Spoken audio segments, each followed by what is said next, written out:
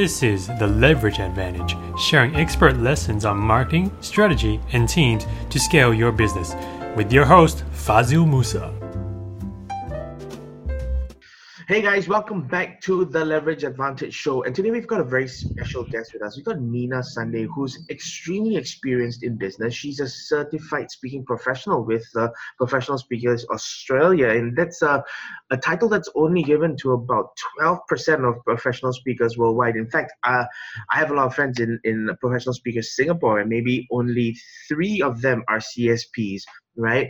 Now, Nina is extremely experienced in business. In fact, she currently has a nationwide training company in Australia where she's got a network of trainers and organizations where trainings are actually happening even though she's here having an interview with me. So Nina, I'm very honored, very grateful, very humbled to have you on the show.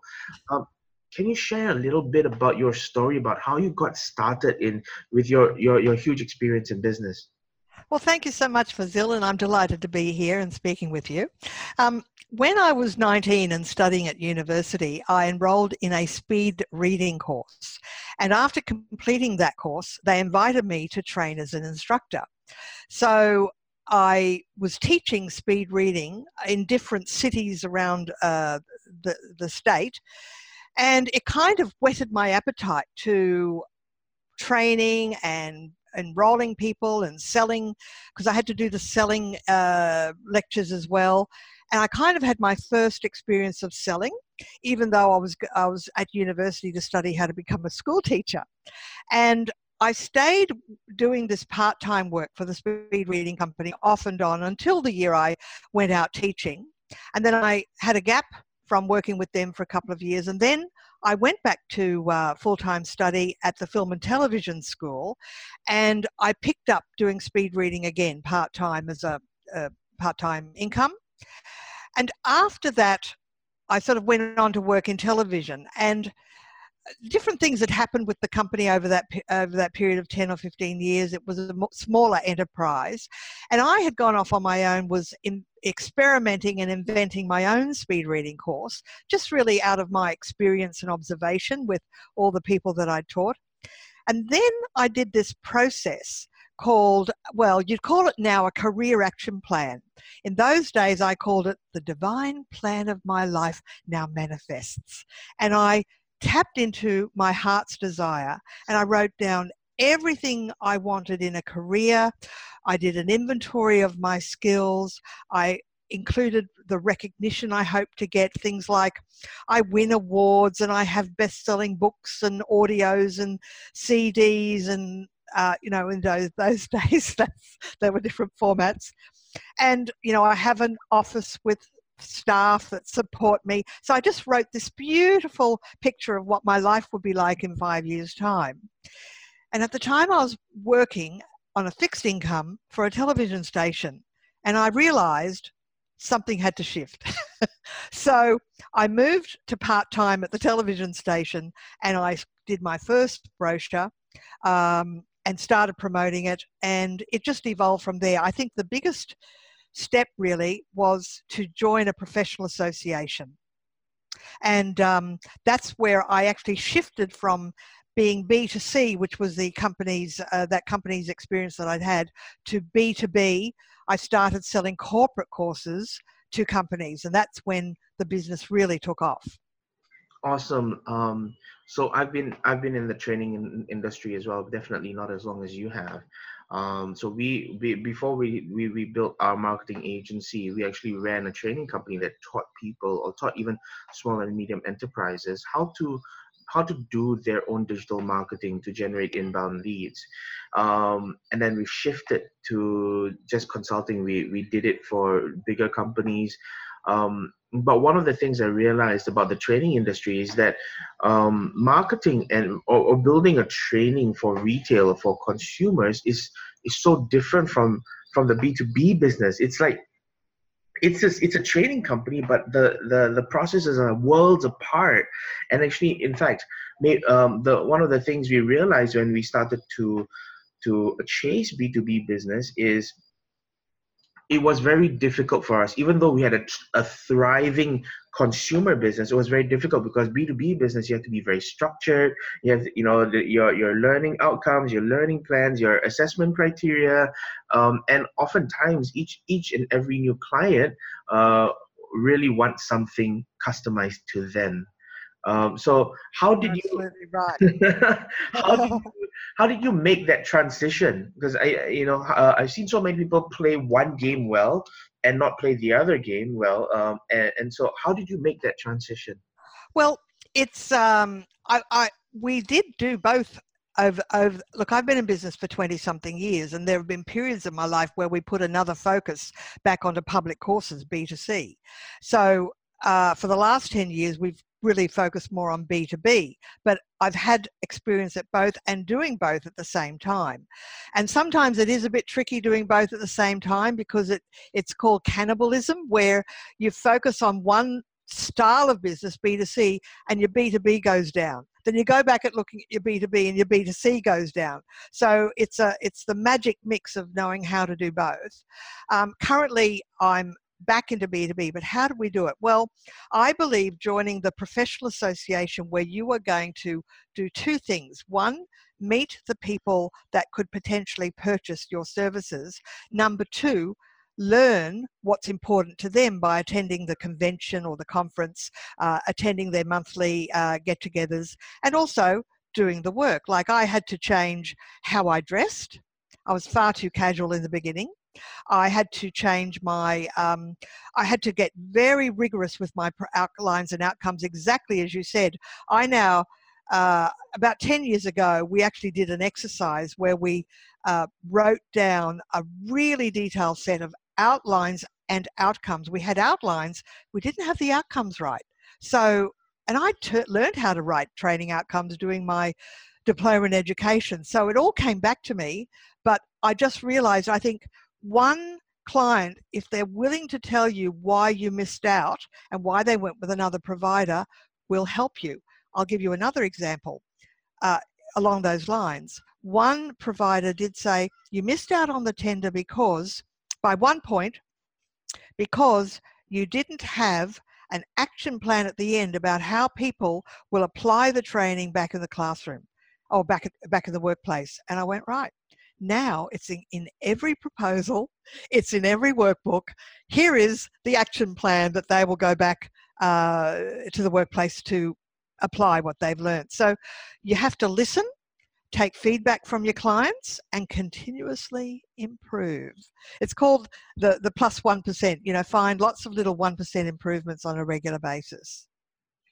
Awesome. And having this immense experience in business, to having a company that's clearly very leveraged, I just wanted to understand. You see, the reason why we have this show is this. We see within a spectrum of entrepreneurs. On one end of the spectrum, you see the guys that are hustling 16, 18-hour days and probably making just enough to make ends meet.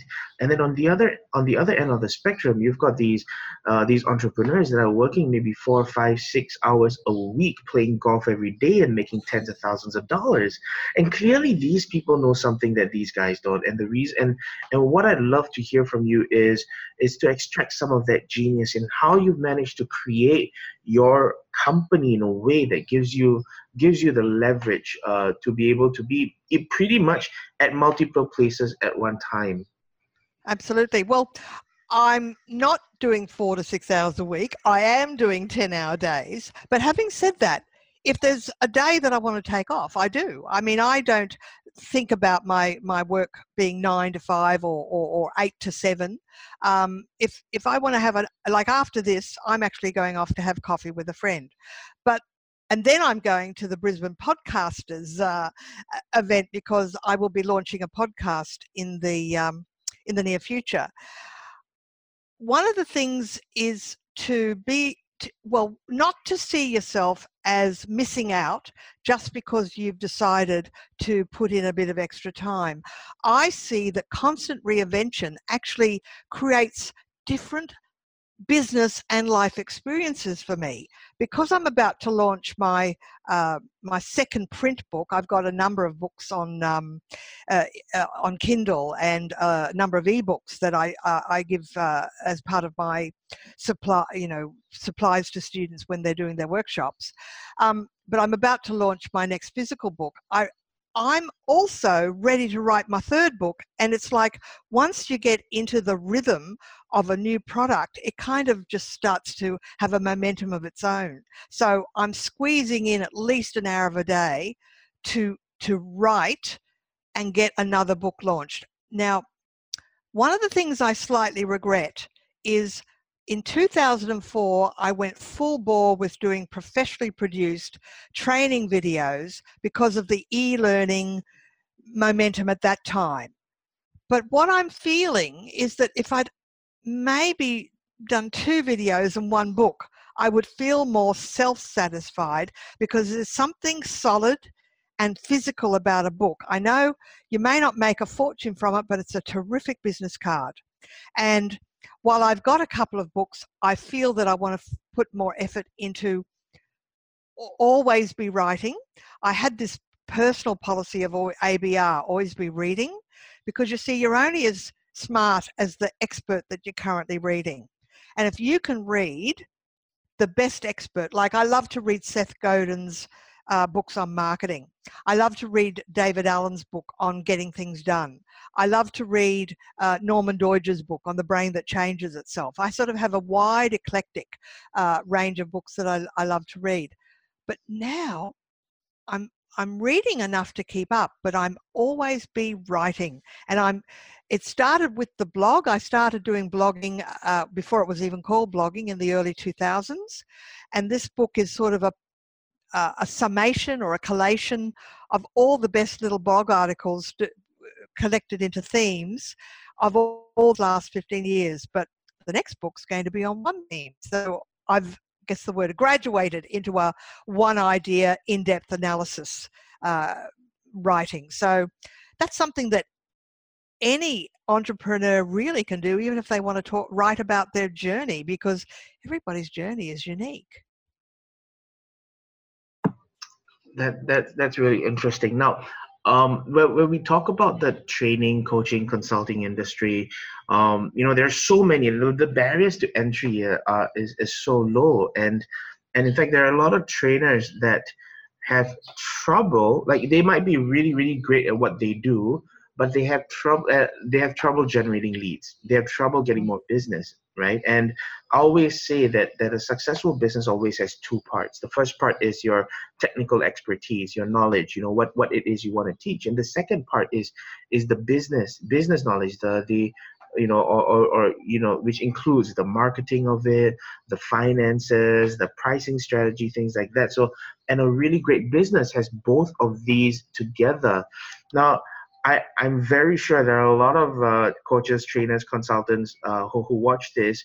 What advice do you have for them to generate more leads, to get more customers? And there was one that you said already that was excellent, which is, go write a book. You might not make a ton of money from the book. In fact, that's not really the objective of the book.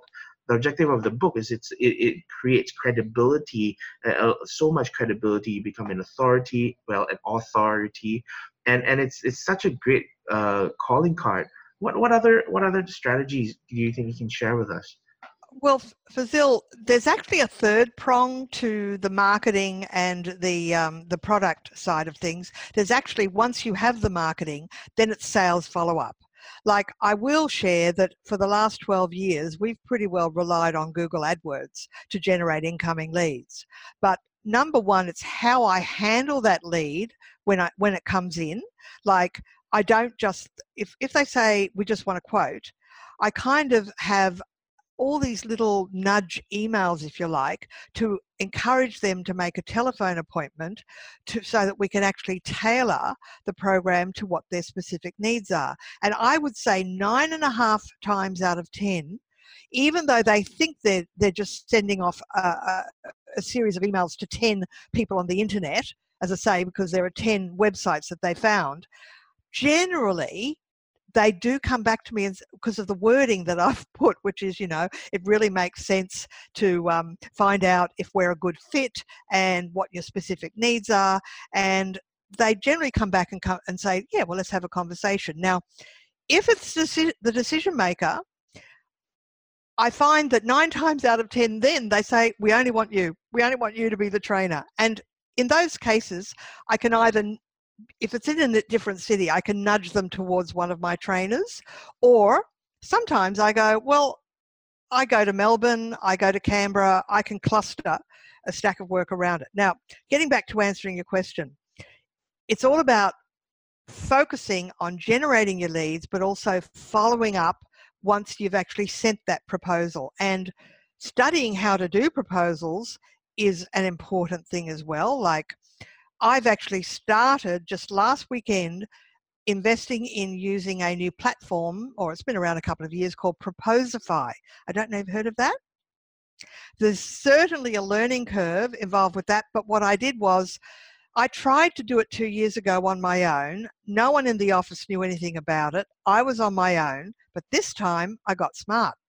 I've hired a VA through Upwork.com, a web developer, and together I'll say to him, I don't know, once I've uploaded an image, how to delete it, and then a day later he'll come in with the answer, because it's two tech-savvy heads looking at a platform and each coming up with the answer. And like, he didn't know how to do something, so I told him. So, and he's in Bangladesh.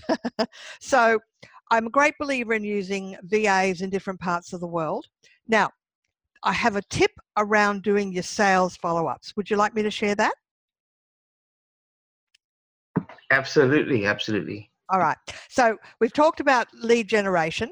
We've talked about how to handle them when they come in. We've also talked about the proposal and moving from, well, what I'm trialing now is moving from doing the PDF proposal to an online proposal that has the contract that they just accept and they do a digital signature. So the jury is out. I'm still working with this. So I'm just sharing my evolution, if you like.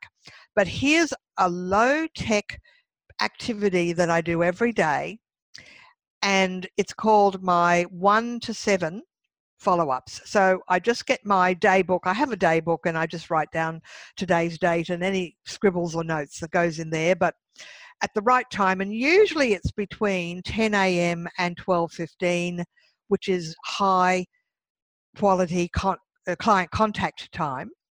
And once upon a time, I used to phone everybody, but of course now I vary. I would say I email some clients, phone other clients. It just depends. If they're hiding from me, as you know, when you've done a sale and you send a few emails and they're not even responding to you, I call that hiding. And I'll either sort of set it up for contact in a month's time, but then I'll put a note to myself, make sure you phone them next time. So with the, I'll just populate the day book with the numbers 1 to 7. And I make sure that I've made 7 outbound follow-up contacts, whether it be phone or email, nudge email, before I finish for lunch or before I have a morning cup of tea. Like, I give myself some sort of milestone, and I make sure I do that every day. The only day I'm forgiven is if I'm actually training from 9 to 5. So I can't be doing that while I'm training. But if it's just an office day, I'm not confusing being busy with doing sales. See, today I was a little bit involved in doing all the follow-up for bookings that I've got, but that's not doing my sales. So you've always got to be following up from the people you've marketed to who've come in to the office to say, I'm interested. You've got to be constantly following up, as well as doing all the work that's involved in delivering that product to them. So don't confuse delivering the product with doing sales. Does that make sense? Makes perfect sense. Makes perfect sense. And I think what happens to a lot of inexperienced entrepreneurs is because these two are very separate. Fulfillment and sales are so separate. Yes, that's right. But they don't. It's not that they don't see it. This is a very common cycle, right? So they go out, they go and get the sale, and then they get pulled into delivery, and then they end up not doing any sales, and then so their income goes like this, right? They make the sale, and then they do delivery, and then they make the sale and they do delivery. So I think what you just mentioned really is all about doing the small things consistently, and just keep, even if it's just an hour a day, 2 hours a day, making sure you follow up, because all the money's in the follow up. Most people aren't going to buy the first time you ask them. It's right. It's all about touch points. Exactly. And so just maintaining those touch points, even if that touch point doesn't convert into a sale on the second meeting or that third nudge, right? But to consistently keep doing that, that's what keeps that sales pipeline alive. And that's gold. Like, to a lot of people, I think, it's not sexy. It's not exciting, but to me, when the sales come in, even when I'm doing delivery, that's exciting. Absolutely. I get very excited with every sale. In fact, I have a whistle that I blow, whether I'm alone or whether my assistants are here. Now, something I haven't mentioned, because I think the idea is, like, have some noisemaker that goes boing, even if it's a gong, whenever you make a sale, just make that sound, because it's like it's celebrating your wins. And but something I wanted to mention too about leverage is it's really important to delegate as much as you can to assistants. Now, look, at different times in my life, I've been big on growth. Last year, I did a big move from Sydney to my home state of Brisbane, of Queensland, and the city of Brisbane. And I really just made last year, it was a lifestyle business with minimal support. But this year I'm growing again. I've rehired what I call interns, and I thought maybe your listeners might be interested to know a little bit about my intern strategy. I'd love to hear how well, we were just having this conversation before we started recording about how you have a strategy that enables companies to really have more elastic production, so expand when they need it, and then downsize when they don't have to. I'd love to hear about how we can do that. All right. Well, first of all, one of the early pieces of advice I received from a woman that had an insurance company was, Nina, do you want to know a really good source of part-time help in your business? Women with children who used to have a really responsible role, say a PA to a CEO or similar, and they're looking to return to the workforce. That's a source of gold when it comes to recruiting people. So the woman that works for me now, 1 day a week from her own home office, used to work for me full time for 17 years. But when I made the move, we decided that I was going to contract a little. I was going to have a lifestyle business. She found work 3 days a week, and she now works solely for me 1 day a week. Now, having said that, if we expand again, I've got opportunities to increase that support. Now, the other thing that I've explored over the last 10 years is hiring students who are straight from grade 12, which is last year of high school, who want to have a gap year before they go to university. Now, what's interesting is that really only became a phenomenon in Australia about 2008. And I think I missed a year.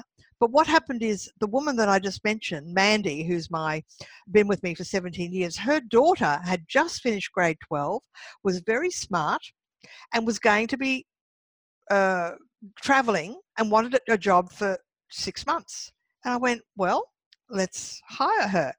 So that gave me the idea. It was so successful having her for 6 months that I then recruited, when it was her time to leave, another student in a gap year, and she did all of the handover. Now, then I had a student come in the year after who said, Nina, have you ever thought about interns? I said, interns. Interns can be free, but I've now realized that if you call it a paid internship when you advertise, you get the cream of university students who are looking for part-time work, and they see this as a huge opportunity, and it is. And you do have a responsibility, which is to start each day with a 30-minute lesson on what is content marketing? What is, how do Google Ads work? So how do we follow up sales after we've done a proposal? So basically, I do 30 minutes of training with them. But what's good about that is it's not all one way. I can actually pose a question to them that's actually in my head going, how could we improve the way our proposal looks? I could actually just set that as our agenda for the meeting. And I'm actually getting fresh ideas from young eyes, and often they're all doing either mass communication, marketing, journalism. That's the sort of topic that they do. Now, I'd like to share the process of hiring them. Excellent. That'll be great. Okay, so I've created a lovely ad that it does glorify the role, but the role is glorified, okay? It makes it sound really, really interesting, and I make sure the job matches the description. No intern has ever said they were disappointed that the job description didn't match the reality. And the thing about paying them is, I don't know about other countries in the world, but Australia's laws around internships have tightened somewhat, and I never personally took negative advantage of the fact that when you have someone working for free, what the laws are now is that you can't direct them to do day-to-day work or functions in the job that you would ordinarily hire somebody to do. So that's like sending out mail outs. So how I've got around that is I call it a paid internship. I'm paying them the award salary as if I'd advertised for an admin assistant, but because I'm calling it an internship, and it is, I attract a better quality student. Does that make sense? Yeah. Yep. So now with the internships, they're at uni, I'm sometimes interstate or training. We can't say you're going to work every Wednesday without fail. So we can't have a student that is absolutely reliant on this income to pay their rent. And that's what I find is that we get students who they might have another job that's regular on working in a hardware store or working in McDonald's serving hamburgers, but they see the role with me as being, we book it from week to week. Like I've got one student that's every Friday, but some Fridays, like we've got Easter coming up this Friday, he won't work because it's a holiday in Australia and other places. So I've got one marketing intern, he has a whole set of roles on a Friday. I hired a second sales and marketing intern, and she actually does a couple of hours of phone follow-up, simple follow-up of, I call it pre-sales. These are people that we might have sent a proposal to, but they haven't yet, they either decided not to buy or they've put it off, but they're not in my hot list. Like I only devote my attention and time to people that are about to purchase, that are ready to purchase, or that I sent a proposal to. But I've got what I call carryovers on my list. These are the people, they're B and C, they're lukewarm, but honestly, if you touch base with them, they could get hot again. But I don't have time to do that. I certainly stay in touch through my blog. I mean, I've got 5,000 people on my list. That's a real list because there's 3,000 over 10 years that have unsubscribed or bounced or whatever. But it's constantly being added to through my website and through the workshops. So we're doing the content marketing, sending out the blog articles, but I can get a junior to follow my, I won't say script, I call it a what to say guide. Now, having said that, I haven't mentioned the process. They send you their CV. I have a set of questions that I ask pretty well the same every time. It's a telephone interview. Yep. I rate them at the end of the interview. I just have it on a piece of paper. I mean, if you want to do it soft copy, that's fine. I don't mind having pieces of paper there because I might have their PDF of their CV up on screen. And I'll rate them out of 10. Because you do forget who are the good ones. And then I say, if we shortlist you, we'll be inviting you to come to our office for a group meeting. And I had at the last ad that I put up for 5 days at the beginning of the year, I had 30 quality CVs. Any single one of them on paper, looking at the CVs, I would be happy to hire. So I had to whittle it down to what's the maximum number of people I could invite comfortably in the conference area at the space here at the office. So I decided that 9 was the maximum. So I invited 9. I think I invited 10 and 9 came. One sent an apology. And I do, it's all over within 60 minutes. I do a series of pen and paper exercises. This is all explained in the email. You're coming to have a look at the office. We'll do a few pen and paper exercises. On the internet, you can find free Myers-Briggs type indicator questionnaires. So if anybody's familiar with that profile, I'm in training. So of course I know Myers-Briggs, but you can get to know Myers-Briggs by doing one yourself. Just Google Myers-Briggs type indicator or MBTI, and it gives you the types, the 4 types. So get to know that. I'm also familiar with the DISC profile. So on the day, I'll give them it's a public domain DISC profile. Some people might be familiar with that. I know the profile I'm looking for. I'm looking for a high I influencer, perhaps with a bit of D, and perhaps which is direct and focused on results, and perhaps with a bit of C, which is conscientious or compliance, the ability to good attention to detail. The third test I give them, and this one is absolute gold, and I got it from a human resources manager of a pharmaceutical company. It's called a matching test, and I think people will have to find their own matching test. It's just 4 columns. You could actually do it yourself.